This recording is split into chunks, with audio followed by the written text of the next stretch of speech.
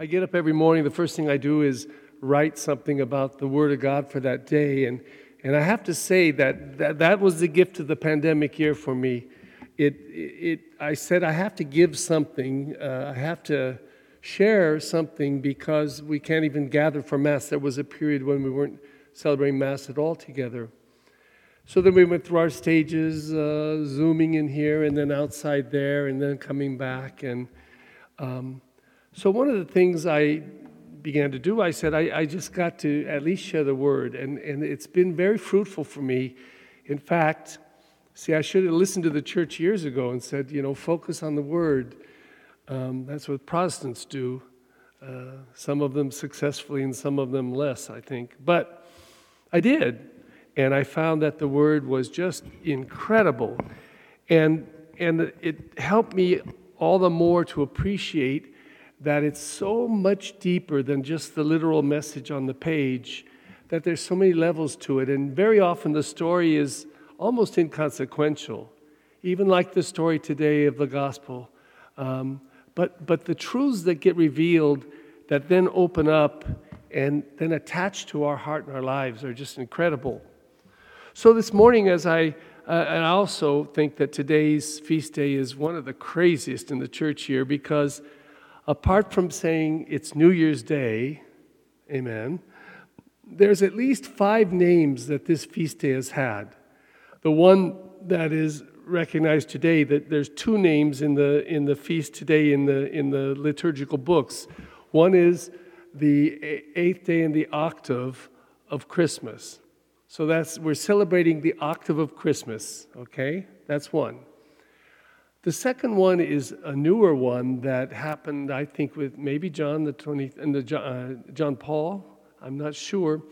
The Solemnity of Mary, Mother of God. And it's an intriguing name because it doesn't say Mother of Jesus, it's the Mother of God, which is quite a mouthful to say. Mother of God. The third is that it was called World Day of Prayer. That was in the time of Pope Paul VI. And this was considered a wonderful day for the whole church to gather and pray for peace. I'm not World Day of Prayer, World Day of Peace. But the oldest names when I grew up were the Feast of the Circumcision and the Presentation of the Lord. So there's five themes out there that are very amazing, wrapped up in Happy New Year.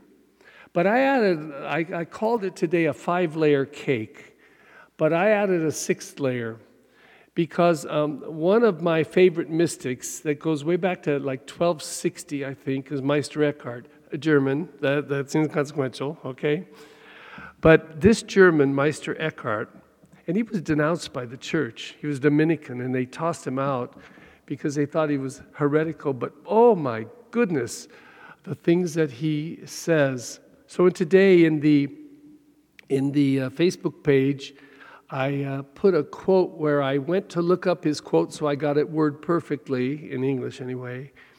And then it happened to open up not a whole bunch of quotes about Meister Eckhart, but a whole bunch of other beautiful quotes. So I hope you go to the Facebook page. It's a gift. It's a gift that I got, so I gave it right back to you.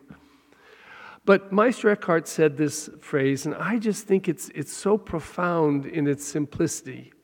He said, if the only prayer you ever say to God is thank you, it's sufficient. I think that's extraordinary.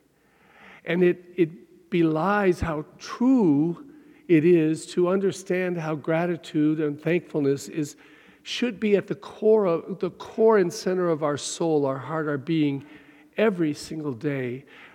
As you may know, the word Eucharist comes from the Greek Eucharistine, which means thanksgiving. So that why we gather here to celebrate Mass, it's not, I don't think, primarily to give praise to God. It's to give thanks to God.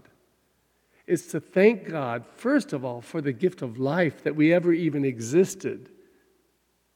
Just that we've existed, no matter how long. Secondly, to thank God for the gift of faith.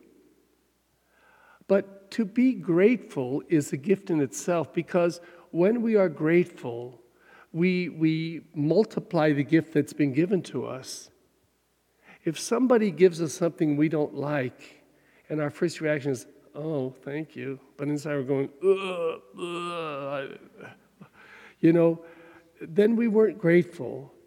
How nice, though, to be grateful, not for the thing itself, but for the gift being given. Now, parents, I think, do this with children. Isn't it funny when a little child draws one of its first crayon figures and it's this undecipherable thing on this page? We look at it and say, what the heck is that? But we say, oh, honey, that's so beautiful. Oh, because it wasn't the thing itself. It's that they gave it, and they gave it out of love. So Meister Eckhart says, if we just say thank you, that prayer is sufficient. So as we begin this year, it seems to me to be very powerful and meaningful and beautiful and essential to be grateful for the gift of life, because we're, at least if I'm looking out there, we're all alive. I felt I died this week, but no, I'm very much alive. And for that, we need to be grateful. And sad at the same time for those who've died, especially those who have died of COVID, not just especially them, but just because it reminds us of this awful grip that this pandemic has over us, growing again. But today, when you listen to the scriptures, I noticed the word I'd have to use is not only thankfulness and gratitude, but joy. The word of God today is just soaked and submerged in and splashed with and covered with joy. The first reading, the joy of the blessings of God. Bless the Lord every day because of all that He's done in our lives. The responsorial psalm, loving the mercy of God that has done so much to sustain us. The second reading, oh my goodness, telling us that we can be joyful because we can call God our Father. And like my scripture professor said in the seminary over 50 years ago, he said, the word Abba, it isn't like father, it's more like daddy. It's an intimate, it's like coming up to your father and say, oh, daddy, I love you, papi, daddy. That's the word Abba. It's intimate. And then the gospel. And again, like the story itself, it's riddled with delight. Angels coming to the shepherds in the field, and they're scared at first. Who wouldn't be scared at looking at an angel? And then they start singing glory to God in the highest, peace to all people of goodwill.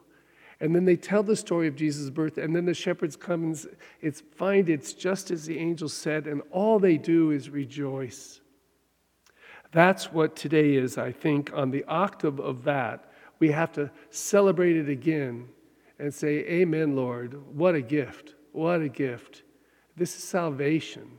This is the beginning of that, but it's the beginning. And what a gift indeed. The promise has been fulfilled. That's what we celebrate today. And the hope is that as we do that, what a way to begin the new year, in gratitude and in joy. So let it be. Let it be. Tenemos en esta celebración muchas cosas. No voy a repetir todo, pero quiero enfocar por ustedes los latinos en la segunda lectura, porque yo creo que ustedes tienen una especial adoración, si yo puedo decir, de mami y papi. Y cuando dicen estas palabras con bastante cariño, mami, papi.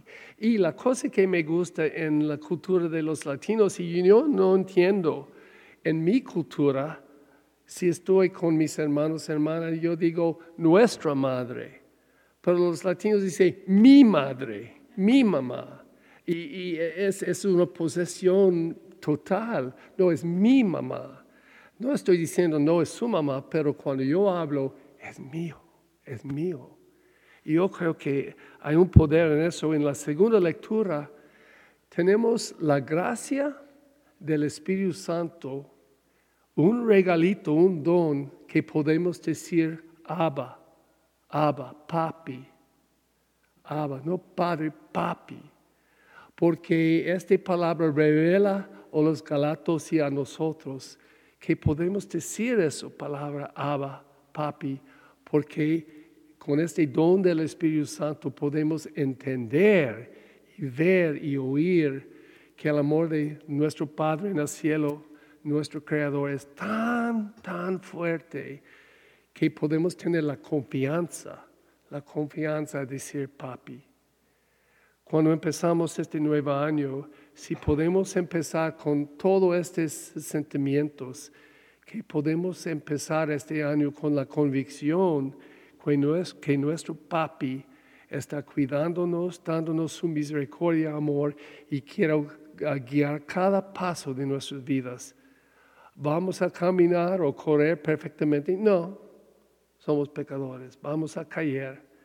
Pero Él va inmediatamente, instantáneamente extender la mano que puede levantarnos y podemos caminar más y más en su amor.